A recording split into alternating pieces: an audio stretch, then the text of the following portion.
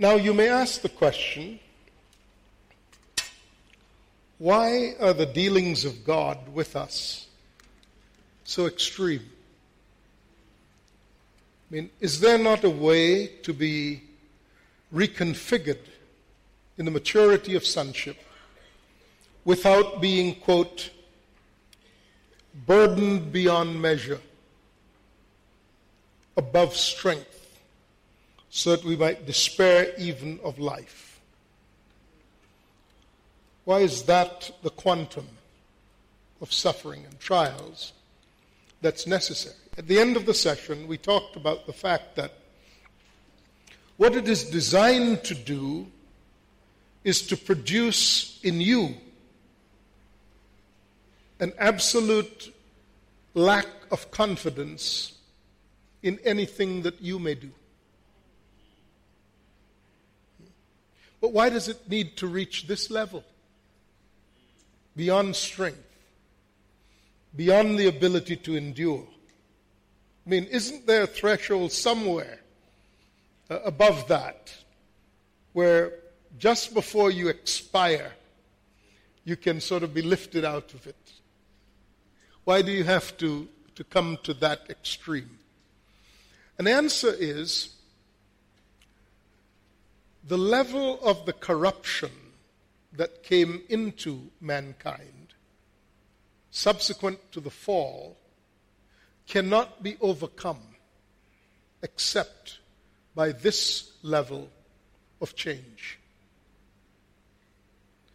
You want to say, what level of corruption are you talking about? I mean, God forgives you of your sins. He gives you the Holy Spirit. He recultures your understanding so that sin you become aware of sin, and you have choice, and if you, with some degree of consistency, choose not to sin, then the enemy really doesn't have much of a hold on you. What annoys me, actually, is how religion distorts what might otherwise be plainly seen. Because we define sin and the world almost as interchangeable things. So we say there's worldliness, which is sin, and we have lists of sins that we consider worldliness.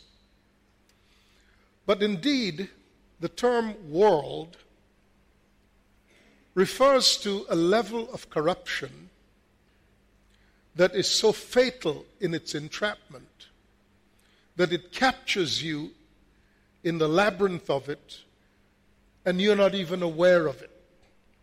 So to be able to repent of your involvement in the world, you first have to see the extent to which you're entrapped in the world. The things that are commonly referred to as sin indeed are sin, but they're the low-hanging fruit. They're the easily discovered things. They're typically the sins of the flesh. But the world is something far beyond, far more entrapping than the sins one commits, like adultery, fornication, lying, and so on. All of which are sins, don't misunderstand me. They're easy enough to see. But the world is a construction that is not, you're born into it, and you wear it and the environment of it like a second skin. It so permeates your being that unless God shows it to you, you don't even know that it exists. So, let me introduce this by showing you a quasi-dilemma in the Scriptures. John, the writer, in John chapter 3, verse 16 said, "For God so loved the world that he gave his only begotten Son. Whosoever believes in him should not perish, but have everlasting life. For God sent his Son into the world, not to condemn the world, but that the world through him might be saved. Now the Greek word for the term world, for God so loved the world, is the word cosmos. K-O-S-M-O-S, cosmos. God sent his Son into the world not to condemn the world, but that the world through him might be saved. That's what John said. The same John, writing in the book of 1 John, says, do not love the world. And you know what? He uses the same word, cosmos. K-O-S-M-O-S.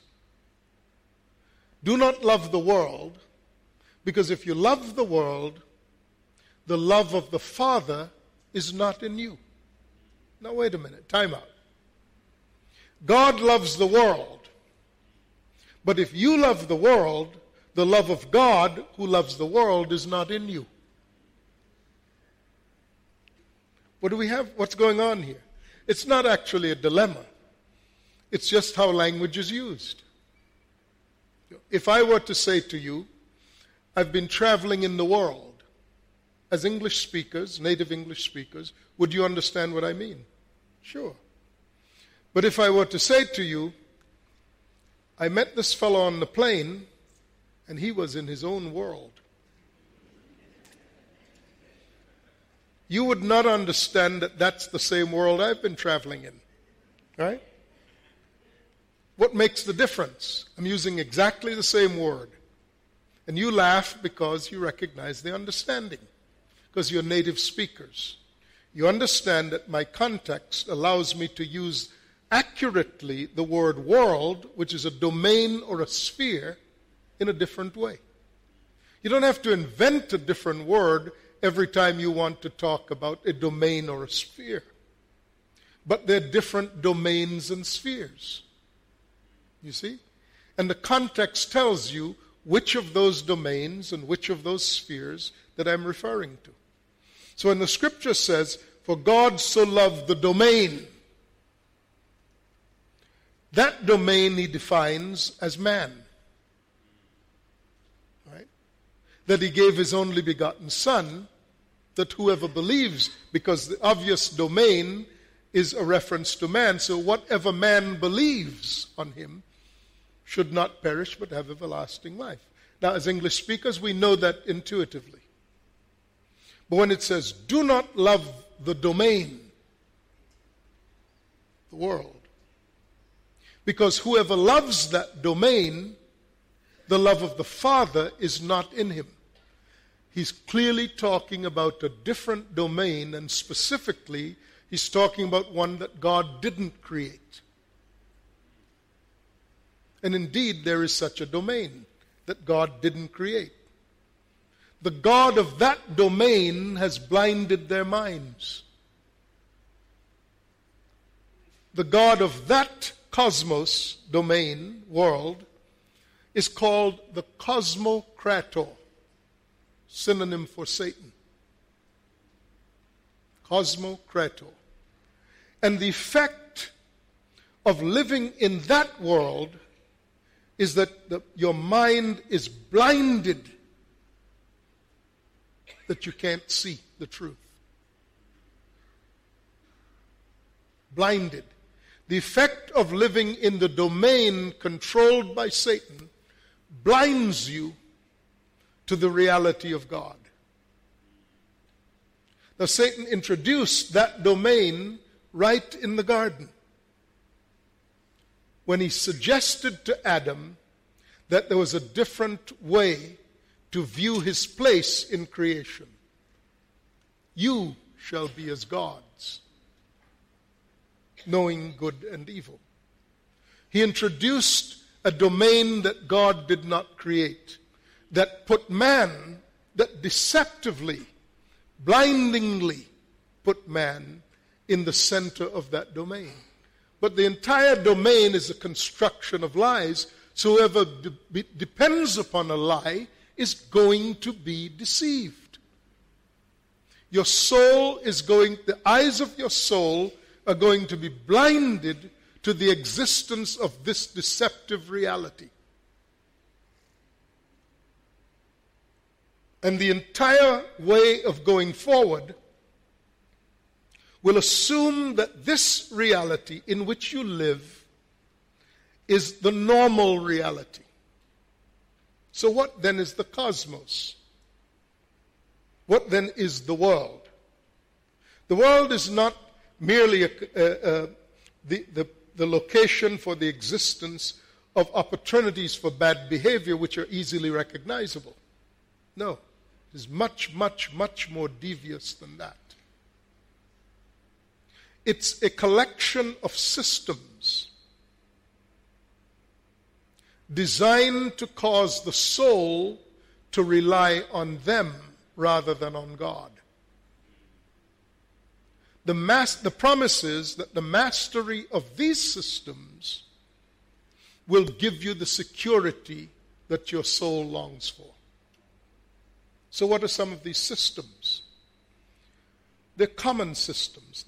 The principal one, in my estimation, certainly the one with which I have perhaps the most familiarity, is the law. The system of law.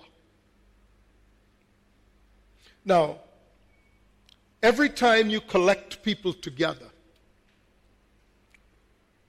into some configuration, a neighborhood or a nation, a family, you're going to inevitably have conflicts between these people. Conflict is normal for human life. It's the systems by which you adjudicate conflict that determines whether or not you come out of it in the right fashion. The kingdom anticipates that citizens of the kingdom, fellow members one of another, and brothers one to another, will have conflict.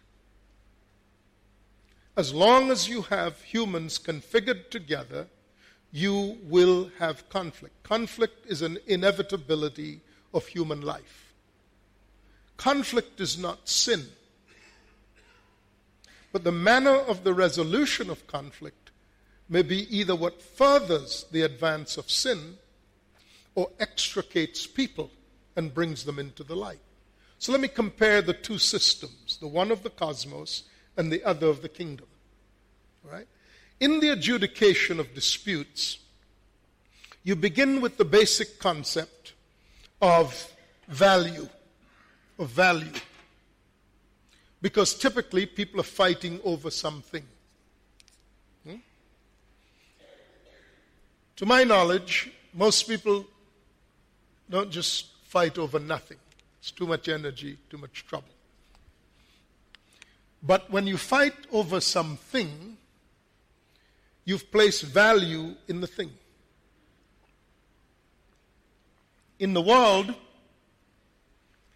when you bring a matter for adjudication to a forum that is able to adjudicate it, the law and the legal system,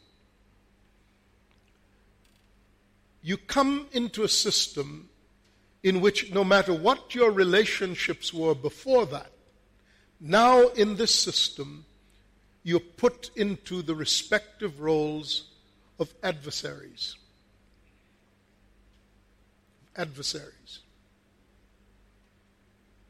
If you're fighting over a thing, then the quantum of proof required to gain the thing is not only that you show a sufficiency of proof that the thing actually belongs to you, but you have the additional burden of showing why the thing does not belong to the other. And that's where you begin to attack the proofs brought by the other. Like you've brought proofs in support of your claim, they bring proofs in support of their claims, and you, by attacking their claims, have confined them to the place of being liars and deceivers. The system makes you into adversaries. So, at the end of the day, whoever gets the thing loses the brother. If you imagine that this thing has permutations from brothers, husbands and wives, to business partners, this is not a system designed to cure society. Because the principle of this system is rooted in two things. Number one, that value is placed in a thing. And number two, it is impossible to restore the relationship. Therefore, the goal of adjudication is never reconciliation. It is merely conciliation. The difference between conciliation and reconciliation is this. Conciliation is designed to mitigate the damage so that society as a whole is not completely slaughtered in the resolving of the conflict. Reconciliation would look for the opportunity to cure the problem at the root of the problem, which is the discord between the brothers. You see? By the way, I might point out here, we typically, in the evangelical, Pentecostal, charismatic church, we don't preach a gospel of reconciliation. We preach a gospel of conciliation. We admit that man is lost, true. And we admit that he needs to be saved, true. But the farthest we go with it is to fix up the consequence of his sin by saying that salvation ensures that he doesn't go to hell when he dies. We leave on the table the gospel of reconciliation, which is this. You save him to put him back into the original intent. You see? In other words, we weren't created to go to heaven when we die. We weren't created just to be saved just so that we could go to heaven when we die. We were created to be the sons of God, to represent the Father in the venue of time and space. When we die, we also go to heaven. Okay? That's why we don't know what to do with people once they're saved. We make all kinds of work for them to do, anything but what they were designed to do. You're just killing time till you get to go to heaven. And that's why we're falling behind on being effective in the present age. Our gospel is not the gospel of reconciliation. Our gospel has come to be the gospel of conciliation. We're just happy to get out of here. And in that paradigm, we interpret everything from the viewpoint of making it to heaven when we die. So suffering, I just pray that God will take me out of this. There's no place for the understanding of suffering, because suffering is the refining fire that releases the dross from the precious metal, so it can be scooped off and the refining process produce the pure gold, which is useful, but not in its mixed state. We only see suffering as how God shows his displeasure with us. That's rubbish.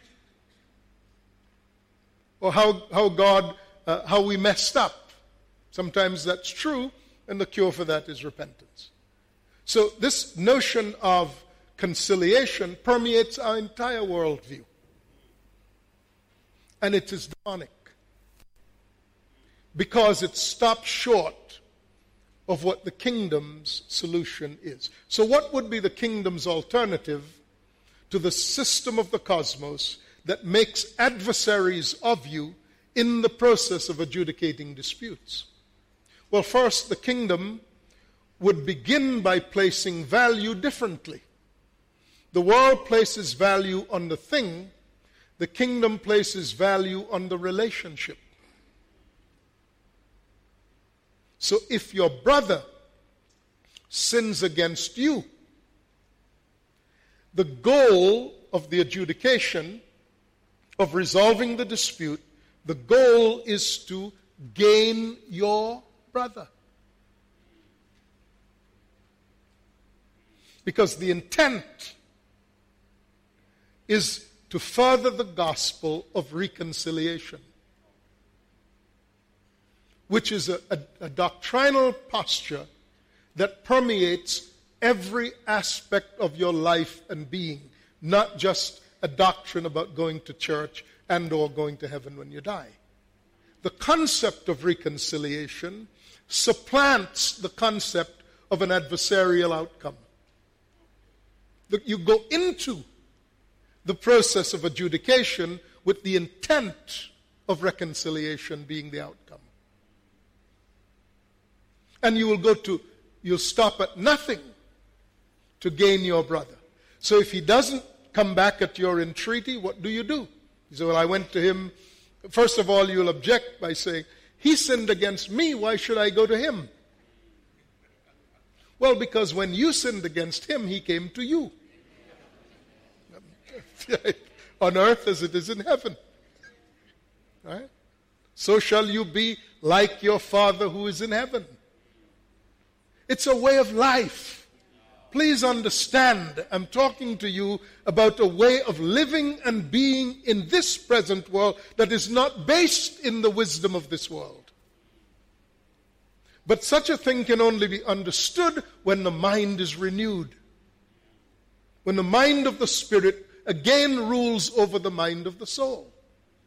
But think about it. When we think of sin, do we think of the cosmos? Do we think of these systems that are so embedded in our thinking that we think God put them in place?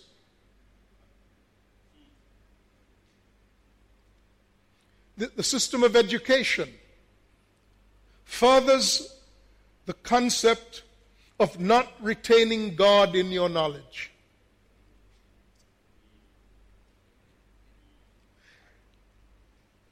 And what do? When you do not retain God in your knowledge, you answer the question how, and you think you're answering the question why. Science does that all the time. If there's a tsunami that comes ashore and in an instant kills 250,000 people, the scientists will not answer the question why, but they'll all get on the television and tell you how. And they think by telling you how, they've told you why. When you do not retain God in your knowledge, there's a limit to the mind. Because beyond certain thresholds, you cannot go. Because there's no door into the ceiling. There's no door opened into heaven. There's no voice that says to you, come up here and sit with me and I'll make sense for you out of the events of your life. Come up here and sit with me. I'll show you what is happening in the world. It's happening all the time now. We used the example earlier of Donald Trump, a petulant child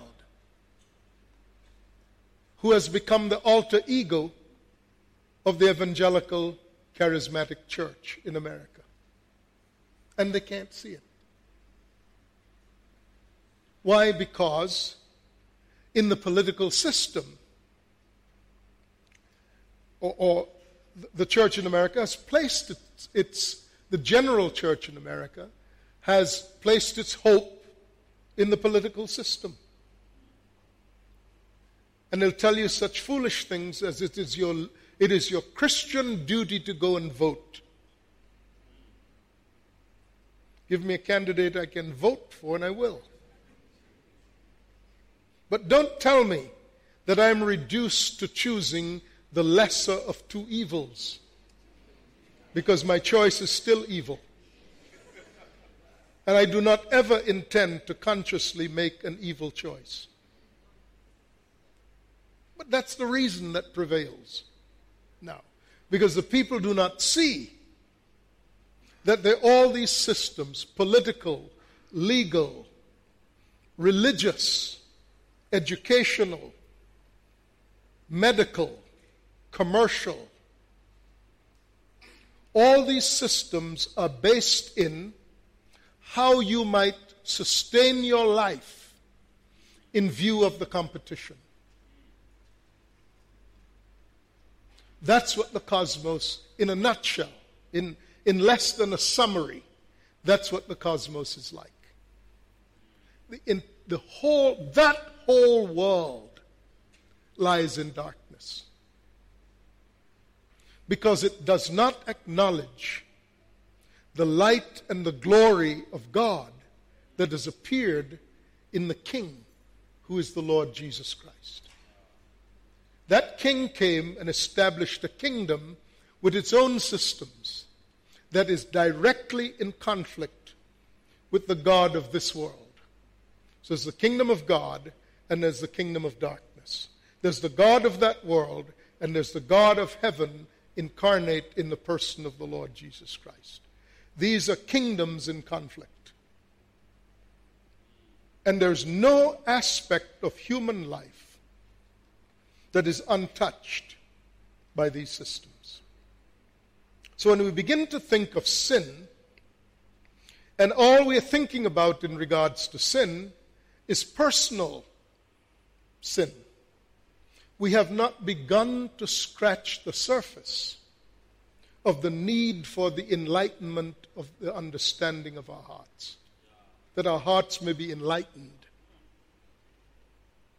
And if all you do is you manage to contain your personal sinful behavior, you still have not escaped the pollutions of this world. Because they saturate the culture. They are how you define the culture of godlessness. And to escape from this, you can't be educated about it in it. You have to be rescued from it. So God has to pick you up from there and translate you into his kingdom. I read that somewhere. For God has translated us from the control of darkness into the kingdom of the Son of God. Now, a translation is what happens as an out-of-body experience. Philip was next found at Azotus. His body caught up with him, but he was moved so rapidly that his body could not possibly have moved in that fashion. So the transformation is by the entrapment of your spirit in a certain domain, you being picked up and deposited in a different kingdom under a different king. Your body will catch up with it in that kingdom. The whole process recognizes the need for a renewing of the mind, because this system so thoroughly enslaves you that even when you have been translated into the kingdom and arrive as a newborn, there's still the strongholds of that kingdom following you and governing your mind while you're in the new kingdom. And the war now begins because you are a citizen of this kingdom, but that thing still has control over your responses. You're inclined to respond automatically to what you already knew. So the war is on in you. The weapons of your warfare then are not carnal. They're not, you can't figure out how to have a fully funded walk of faith. For example, when you've been translated from the kingdom of darkness into the kingdom of the Son of God. That mindset is of no value to you in the new domain. The thing you are to learn in the new domain is submission to the standard of that domain, which is personified in the form of the king.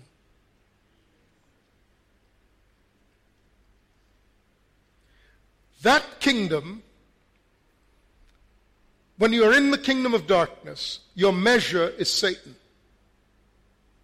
When you see men increasingly behaving in a demonic fashion, it is because that kingdom is becoming increasingly reflective of its king.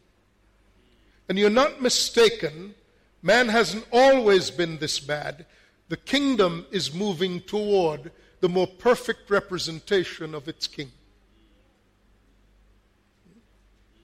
The levels of depravity that humans are now reaching that have been hitherto unknown among mankind. There may have been the seeds of them, but never so much the widespread overflowing of them in the world. At the same time, the citizens of the kingdom of heaven are beginning to increasingly manifest the standards of the character of the king of this kingdom. And the gap is widening between the two. So much so that the scriptures say that the end of the age will be defined in this fashion. Let the righteous be righteous still, and let the wicked be wicked still. There'll come a point where very few people are left in the middle.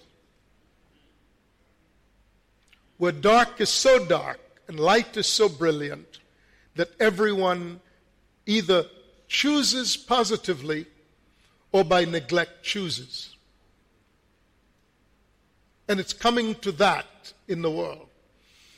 Now my point was that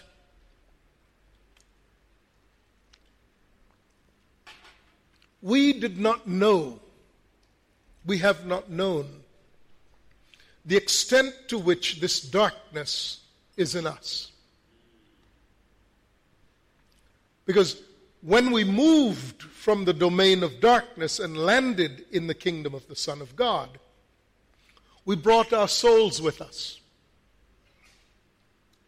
This kingdom of darkness and its systems are designed specifically to induce the soul to rely on them.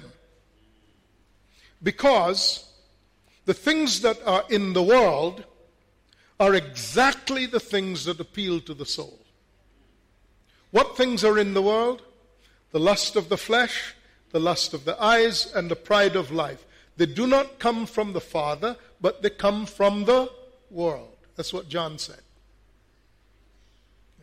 What's the lust of the flesh? What's the lust of the eyes? What's the pride of life? Well, the lust of the flesh is the desire to save the flesh above all else. The lust of the eyes is your vision for doing that. And the pride of life is your resource, or your resources to accomplish it. Now, examples of lust may be sexual and the things we typically think of as lust, but they're just examples. The lust of the flesh is the desire above all to survive. The lust of the eyes, was not man told that his eyes will be opened? Sure.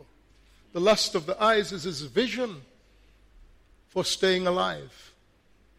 The pride of life is how he accomplishes it. What he has, what he does, who he knows, what he can put together. That's how we live. That is how we have been taught to live. The most successful people in life, success in quotes, are the ones who master those strategies. I mean, we sing songs about it. I will survive.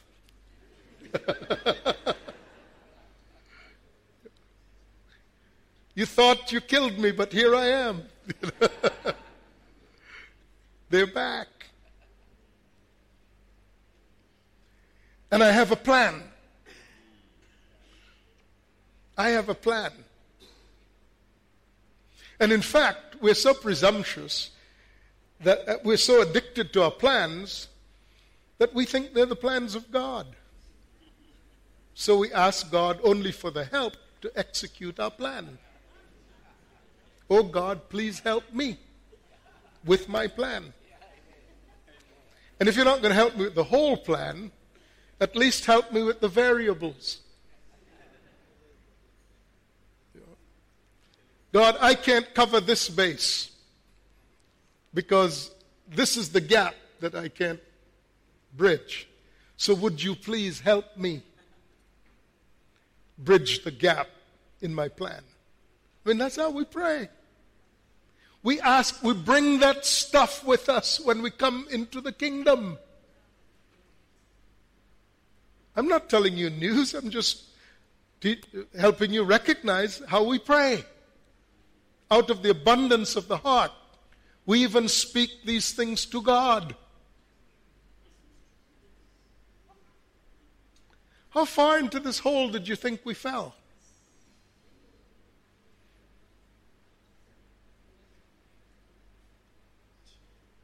A friend of mine in Texas says, we're so far in the hole, you have to pump sunshine back up in the hole for us.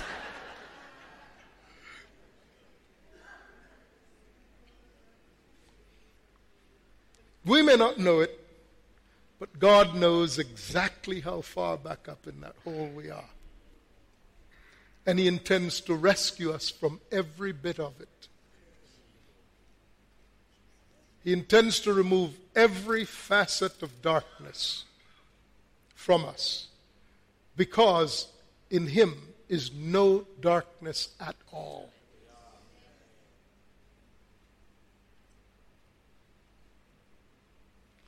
So you will be tested beyond strength, beyond your ability to endure. Because if He leaves a little leaven in you, little darkness in you, what will happen over time? You'll become as dark again as you once were. Thank God that He has the fortitude to stay with it until it's done, because we wouldn't. That's why we know He loves us as a father loves us.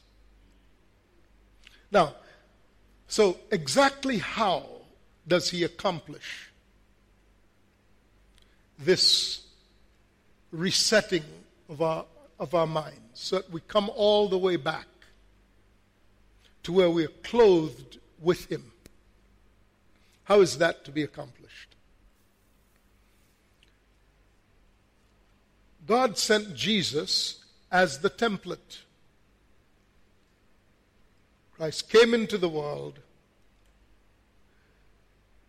first to show us how to respond to God as He deals with us, to bring every bit of darkness out of us.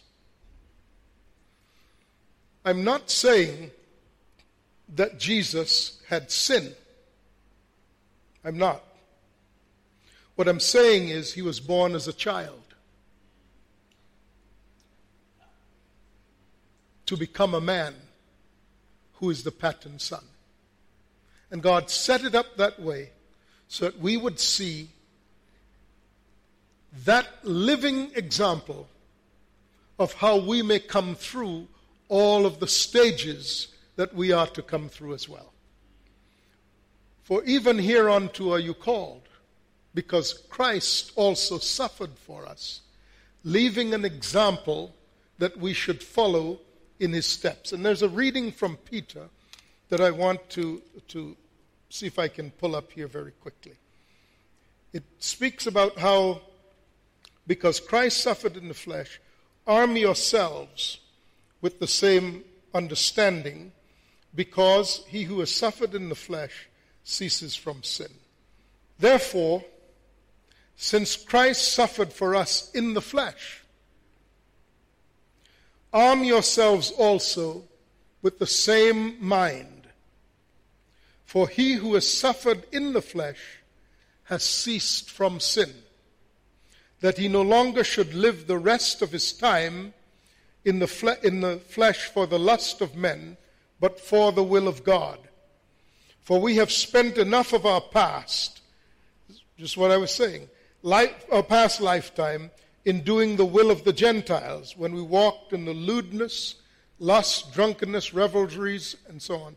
In regard to these, they think it strange that you do not run with them in the same flood of dissipation, speaking evil of you.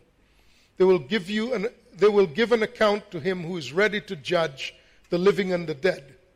For this reason, the gospel was preached also to those who are dead, that they might be judged according to men in the flesh, but live according to God in the Spirit. They were dead while they were alive, you might note.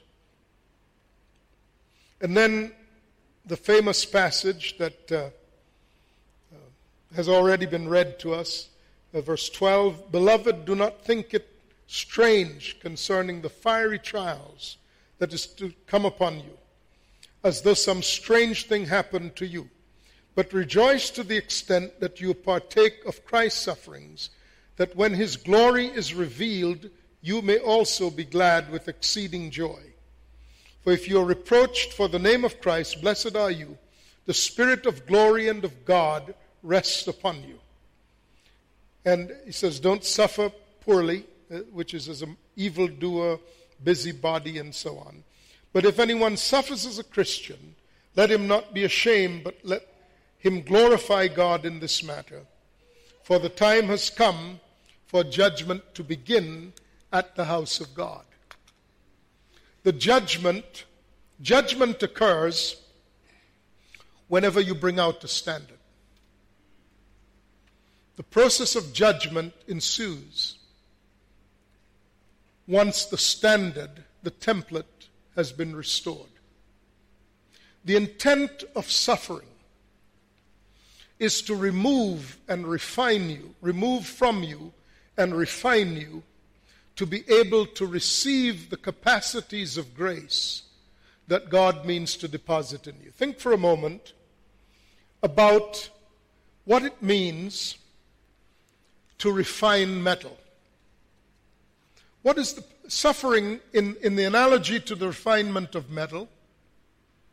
Suffering is likened to fire. And I might point out that in the refining of your metal, God is the fire. For your God is a consuming fire. So most of the time you think the devil is after you. It's really God. And the reason he's after you is not the reason you're thinking. He's going to run you down. And he'll eventually end up getting his foot on your neck. And when you ask him, what are you trying to do? He will say to you, I'm trying to kill you. I'm trying to bring you to the end of yourself. When you understand this, you understand that God is after you to work into and to will in you his will and his pleasure. When you understand that, your question will never be, why are you doing this to me? When you hear yourself asking God, oh God, why are you doing this to me? Say to your soul, be quiet. I am further in the Lord than this. Rule your soul.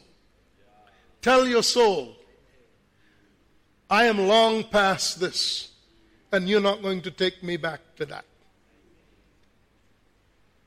And in your spirit, rise up and say, oh Father, what are you showing me?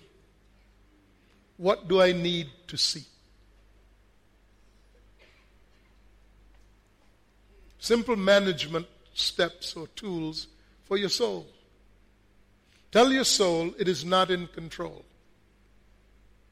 When you quiet your soul, you can hear God.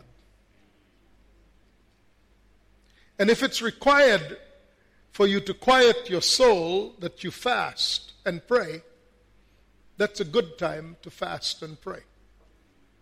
Because fasting will further add pressure on your soul to be quiet.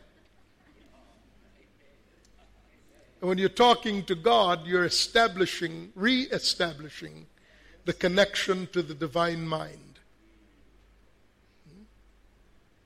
So tell your soul to be quiet. If you're going to have to die in that place, don't bleed all over the place. Let it be a quick sacrifice in that place. All right? Arm yourselves with the same mind. It's not strange. It is not strange that you should suffer fiery trials of many kinds. It's not strange.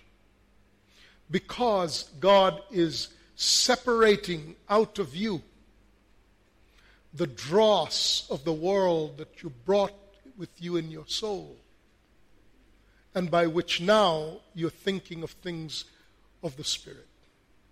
That fire is exactly like what happens when you refine gold.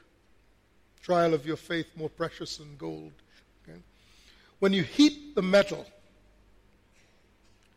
the heat has the effect of separating what is pure from what has been attached to the pure and has lived with the pure for so long that the pure thinks it's part of it. Okay?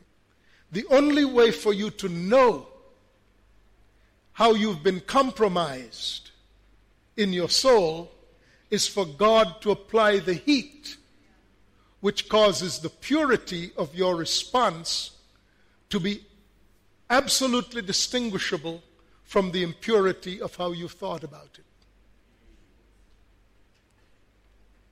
Without heat, which is adversity, trial, suffering, without that, you will always accommodate the impure as if it's part of you. One of the most difficult things as a father that I face in helping sons see the conditions of their soul is if I bring correction, sometimes they think I'm rejecting them because they don't see that what I'm trying to do is to adjust how they view the things that they view favorably that are in fact the very reasons they're stumbling.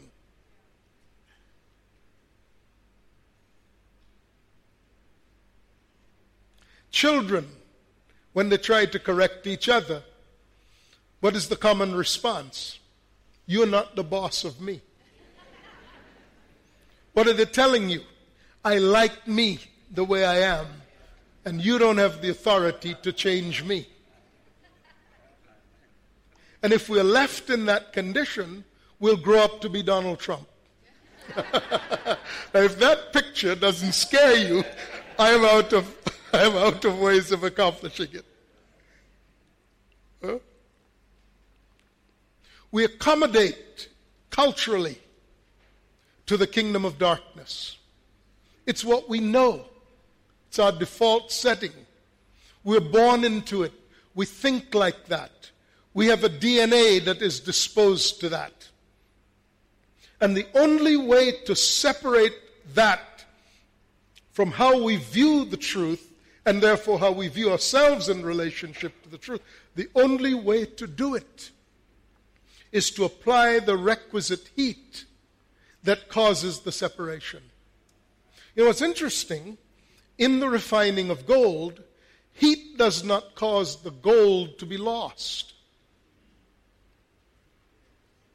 Heat only causes that which is not the gold to surface. God, in putting you through these refining fires, does not intend that anything precious that He's placed in you be lost. but he has to rescue it from the corruption of your thinking, which has happened on so many levels and not by your consent. You're simply born into the estate where these things define your mindset going forward. I was explaining some things about how Americans think to someone in Joburg a couple of days ago. And I was explaining how, because Americans are so used to being the power in the world, the economic power, the social, political power, the military power in the world, it's strange for them to think that they're not first in everything. I mean, even when they're in other countries, if you say, I have this kind of an automobile, they'll tell you about the one that they have that's 3 times, in their minds, 3 times better than yours. And it's not even a point of boasting, it's just how they are. They view things very differently. For example, their value, you will never, for example, talk about the value of a person in terms of how much money he or she has. But Americans will say, oh, he's worth so much and so much. Or you will never talk about distance in terms of time. You say it's so many kilometers, but Americans will say it's an hour and a half away. Because they value time. Different mindset. The thing you will never do, that they talk about totally freely, is how much debt you have. They will say, I'm $5 million in debt. It's almost a point of glorying that you can accomplish that much of indebtedness. Very different mindset. And if you were to tell an American, these things are not generally acceptable on the world stage, they'll look at you like, why? They're acceptable in America.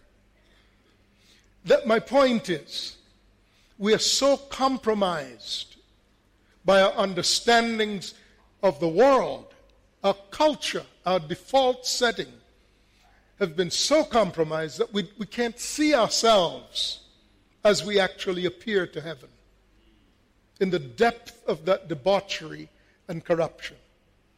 So the fiery trials are what releases us from these entanglements in the world and causes us to lose our sense of dependence on the world and moves us to a place of dependency on God. That's why the trials have to go as deep as they have to go, and that's why Jesus suffered as thoroughly as he did, that you might arm yourselves with the same attitude. Because he who has suffered in the flesh is no longer connected to the cosmos. So he doesn't sin. Doesn't mean he doesn't do things wrong, but his mind has been renewed. So he's not given over automatically to sinful responses. It's the answer of a good conscience toward God, because you've been resurrected from the dead. See? Now, in the remaining time, let me speak about how God specifically accomplishes. We have about 30 minutes. And are you still okay? This is a lot to contain. And I don't pretend that you can remember it all. That's the reason that I'm encouraging you to obtain the recordings. Because, it'll probably take you 6 months to unpack this much information, and a year or 2 to begin to practice some of it.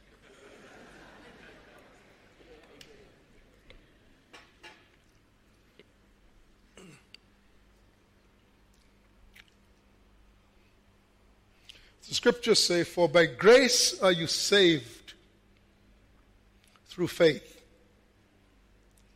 and that not of yourselves, it is the gift of God, not of works, lest any man should boast." In our Pentecostal charismatic paradigm, what that means is Jesus came, died on the cross, and provided redemption for us, so that if we accept what he did on the cross, we'll go to heaven when we die. Because our entire concept of salvation is as it relates to going to heaven when we die. Not saved out of, so that we might be returned to. God translated us, saved us out of the kingdom of darkness, and did not take us to heaven the same day. He put us into the kingdom of his Son. The first act of grace, well, let me back up and state this. Let me come forward more specifically. When Jesus came, not only did he come to provide the template for our understanding of suffering, of our own suffering, but he came also to reconcile us to God in himself. Right. Now, as such, he was empowered from heaven to accomplish fully putting us back into the original intent. What God originally intended when he created us. What did God intend when he created man? He looked on man, saw the corporate man, and said, "This is my beloved Son, in whom I am well pleased." That means God saw us in the earth, finished, as the image and likeness of himself, fully mature. So the intent of God is to bring us back to that. And in this season, to bring us back to both places of personal maturity and places of corporate maturity, that we might be the expression of his image in the earth. We are placed in Christ in order to obtain all that is necessary for that. And when Jesus came, he was described as the Word of God, who was full of grace and truth. Full of grace and truth. What does it mean to be full of grace? It means that everything that was necessary to find us where we are and to move us back in a matriculating fashion all the way back to the original intent is what he came full of the ability to do.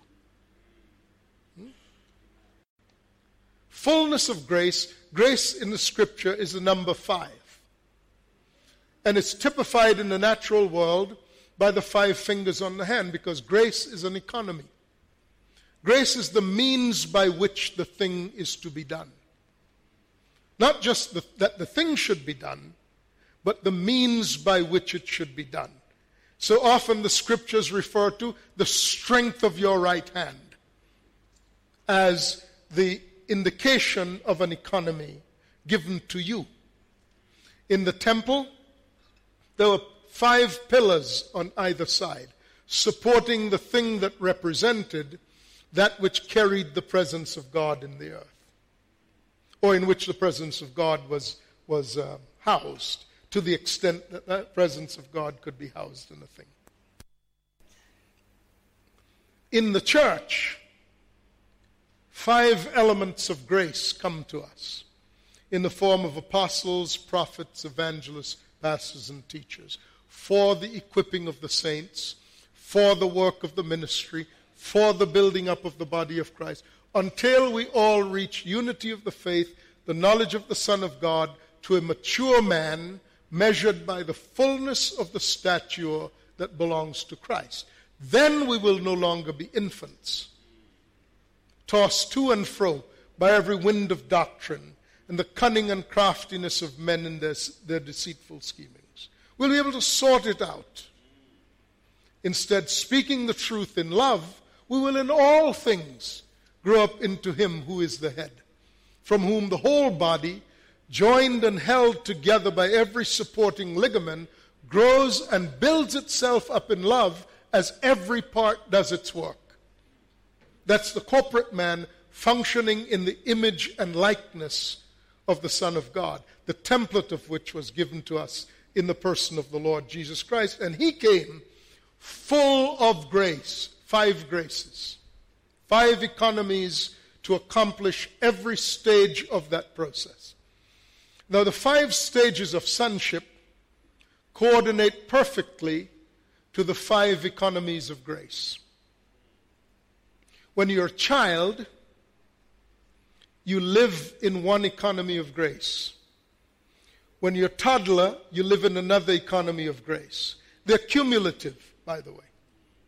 You're saved and you'll always be in that condition.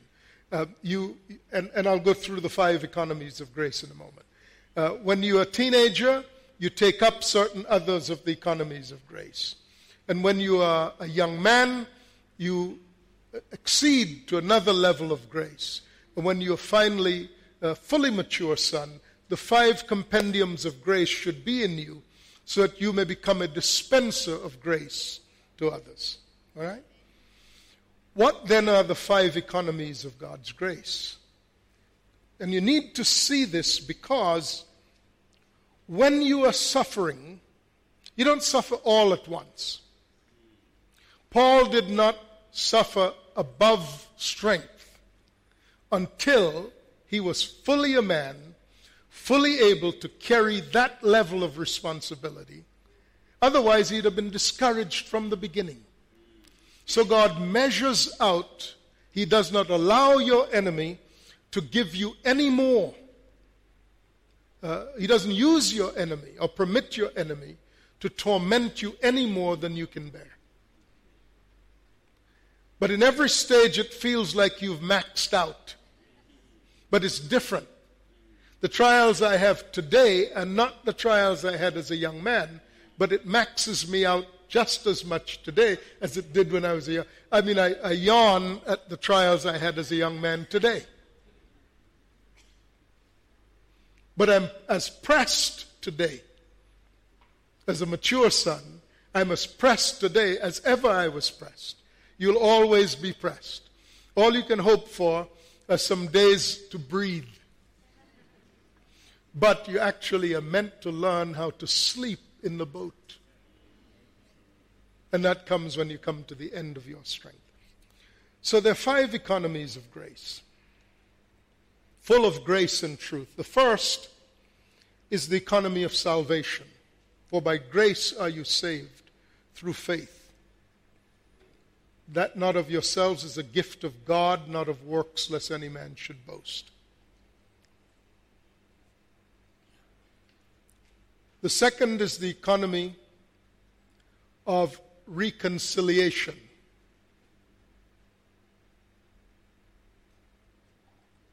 Reconciliation. The third is the economy of conformation. Conformation. The fourth is the economy of maturation. Of maturation. And the fifth is the economy of exact representation.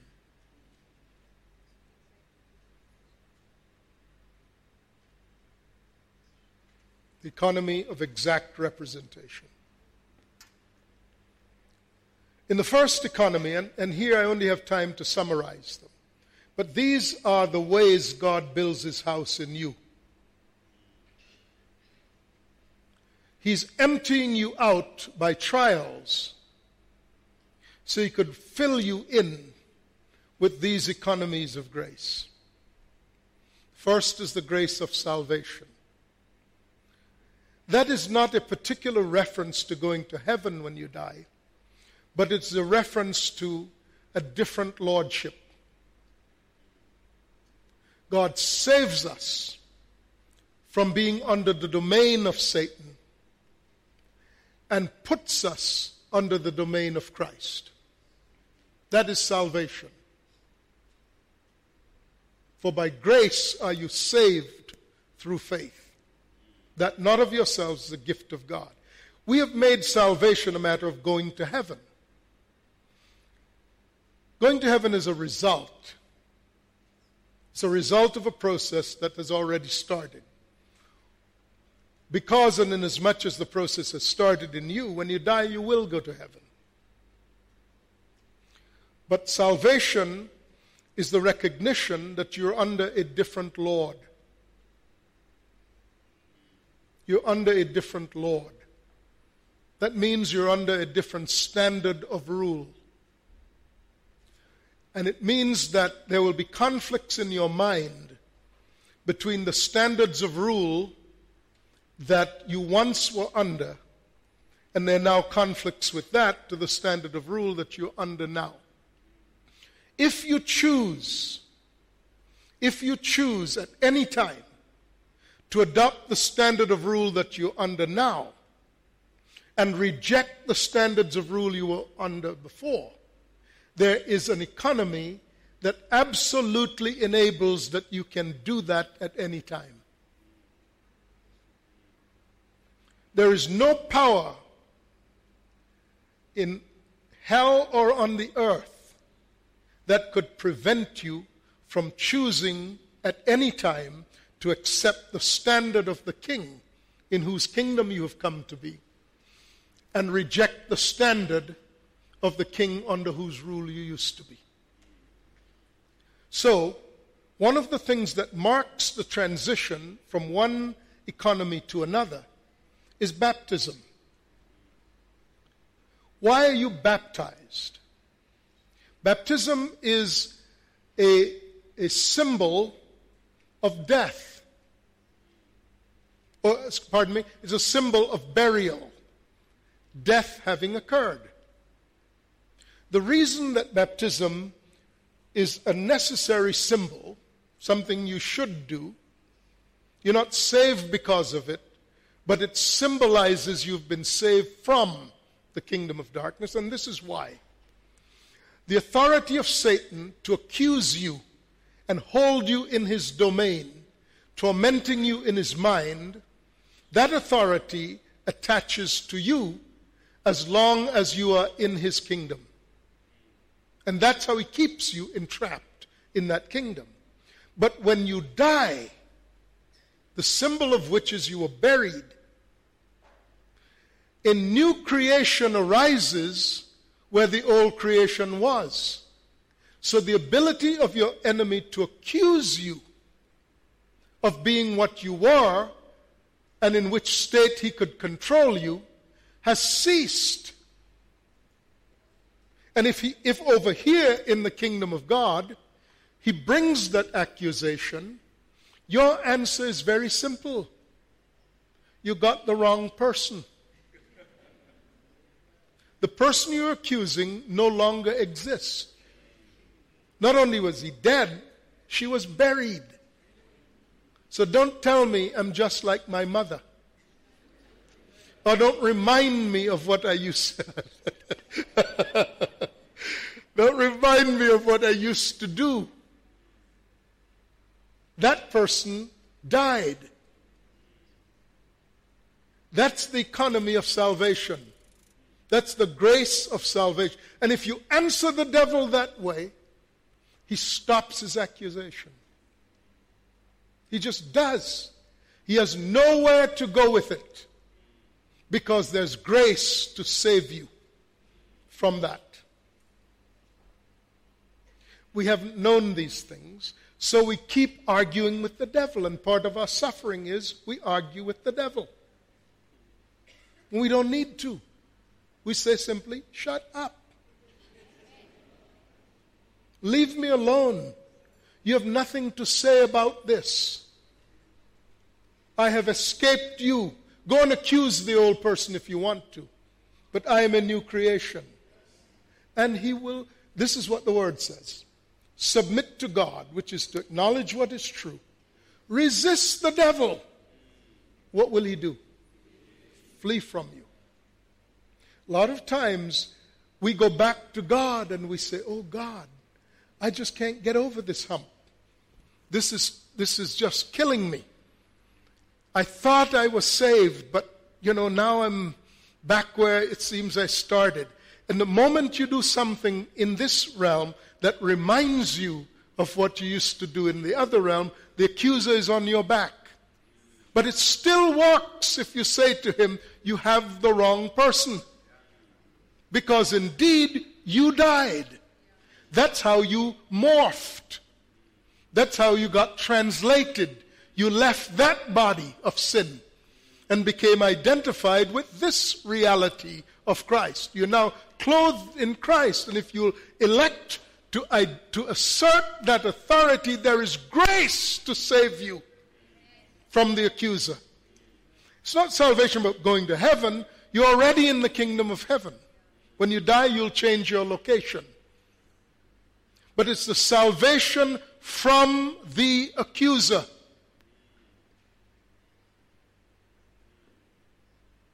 From the tormentor. When you assert it, Christ sufficiently came, paid the price, and now you are free from that. He was full of grace. Every grace necessary, every strand of grace necessary to rescue you from the accuser has been fully established, and all you need to do is choreograph the responses of your mind to take advantage of the grace in which you stand. So you're warring differently. The enemy doesn't come now and tell me what I used to do and how I am like that. It's a waste of time.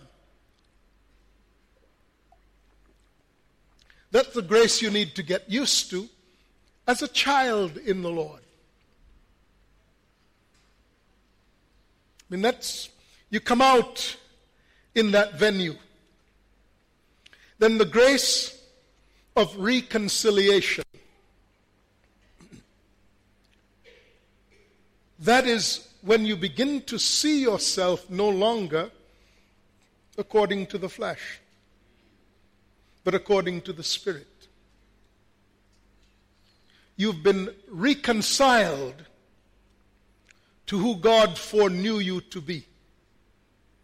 You've been reconciled to the concept that you are not a vagabond and a fugitive who needs to hide from God, that you may come boldly to avail yourself of the grace of reconciliation. You're being reconciled to God in Christ. So you acknowledge that I am no longer my own. I am a member of the person of Christ. And nobody can pluck you out of his hand. No one can separate you from the love of God which is in Christ Jesus, because you have been reconciled to God in Christ. He came with the grace to reconcile you. It's not of works lest you should boast and say, I reconcile myself, I've overthrown it. No, it's that you understand and accept the overflow of this grace of which he was full to reconnect you to that for which God foreknew you.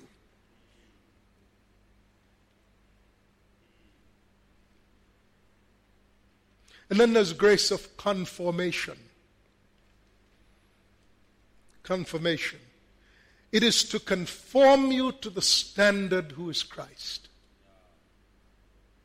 And as much as you suffer, the Spirit of glory and of Christ rests on you.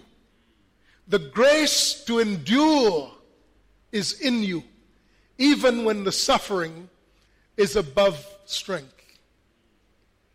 So you learn to welcome your weakness, not so that you can be weak, but you could be rid of the pretense that you have the strength to resist and to overcome. And clothe yourself with the grace of Christ, with the grace of his presence, so that his strength is actually what engages your enemy, but does so through you. Christ, you see, is your life. What does that mean? He lives in you by his Spirit. It means that everything that he is resident within you in the measure necessary to overcome. What keeps him from being functional in you is you taking it up on your own. You taking up the struggle on your own. The "oh God, please help me" syndrome. But if while you're in prison, you're praying, if while you're in prison, you're singing and praying, there will come a sound from heaven that will rock the prison to its foundation, and you will be loosed. I read that somewhere. It doesn't matter what the prison is. You don't have to find a way to break out. If you are there, you're there by the hand of God. It may be unjustly. The procedure that got you there may be unjust, because you're doing the will of God, you're not being compromised, and you ended up there. When you find yourself there, it could be that you are in a prison while you're in a prison while you're in a prison, because they were in stocks, which is that their heads and hands were locked in a kind of a metal contraption, a wooden contraption that immobilized them. It was a total immobilization. They were in a physical prison, so they were in one prison. They were in that second prison, and they were in the inner prison. Maximum security in a contraption in a prison. Doesn't matter. If you know that you are there by the will of God, worship God and praise God. It's not your songs that will break down the prison. It's your attitude toward God that triggers the grace of confirmation to the standard of Christ in the hostility of your circumstances. And God will shake everything that can be shaken on your behalf. I promise you, I've seen this. I know this to be true. You know, this is not the sleight of hand, teach you 12 points in a poem and, and so on. No, this is telling you that he was full of grace. And when you are rendered weak by unjust circumstances or by demonic resistance or impossibilities for which you see no end, don't say, "Oh God, why me?" Praise God in your circumstance. Now, you don't get there all in one day. So you spend many days in these prisons. And after you figure out you can't get out, and that God ensures that you're not going to get out unless he gets you out, then is when it slowly enters your mind, maybe I could pray in here. And you begin to hum a tune in there. And soon enough, it becomes a song. And what it tells God is, the work in you is done. Your response is what tells God when it's time for him to move on.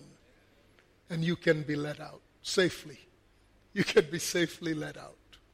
How you respond in your circumstance is what tells God when the work is done.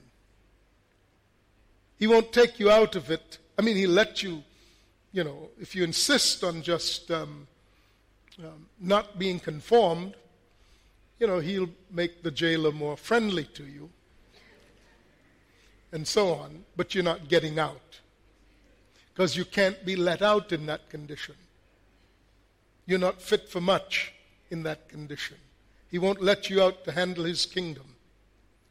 And you watch, everyone who has let himself out has to go back. Because they collapse for the lack of strength. Everyone who resists the hand of God disqualifies himself or herself from being promoted in God. And you fall short of the grace of God, the next level of grace. So he conforms you to what he foreknew you to be. In that confirmation, he brings back to your understanding, or he acquaints you for the first time with why he put you here. It's in the quietness of having run your course that God speaks to you about who he made you to be. There is no son of God with a promise on his or her life who has not had to spend time in prison. In one form or another. Joseph was in a physical prison with a vision of ruling a nation. Because it's in there that you learn, when you have power to dispatch your enemies, that the greater power is to spare their lives. Because you're learning not how to execute vengeance, but you're learning how to be the exact representation of your Father. And these are the things that have to be quieted in you. These are the places where you're rendered immobile, so you cannot and will not take up again the systems of the world that you once knew so well and could use so effectively to your advantage. Fourthly, and again, these are just commentaries. I have a book coming out called On Earth as It Is in Heaven, and I go into great detail on the 5 economies of grace as one section of it. And you'll know about it. We'll make sure that the publication information reaches you. The fourth economy is the economy of maturation. Maturation. All these prior steps, of course, contribute to maturation.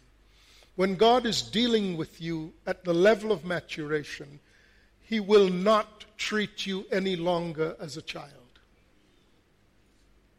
He will not.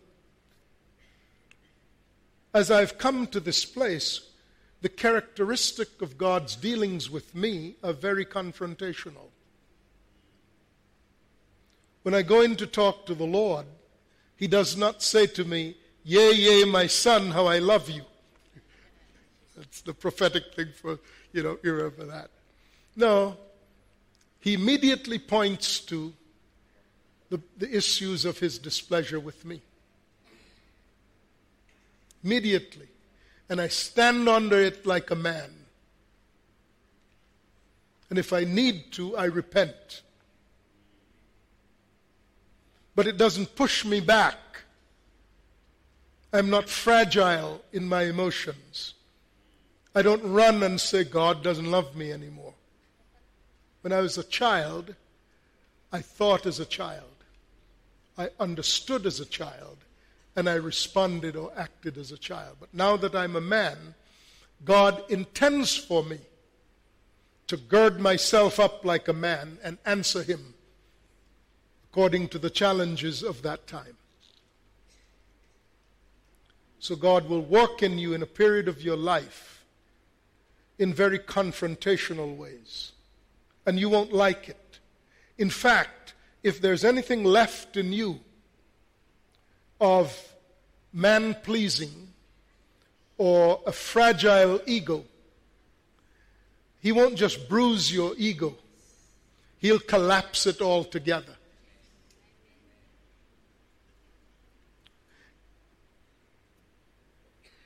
When you're in that state, God will mostly attack the things in you that you still want to hold on to, that he's already shown you in numerous references, must go. And he'll begin to import into you new understandings, new requirements, new disciplines. And he expects you to step up and say, here am I. I'm standing under the weight of your requirements of me because you have invested so much in me. When you come to look upon this tree, you must find it fruitful in its season. Otherwise, your obligation will be to cut it down. It's just occupying pew space. It encumbers the ground. It encumbers the ground. It's of no particular use to me. You see? God will deal with you in the stage of maturation as a man. And if you will come up under it, hupomone, you'll bear up under it, then God will see that he can put even more weight on you.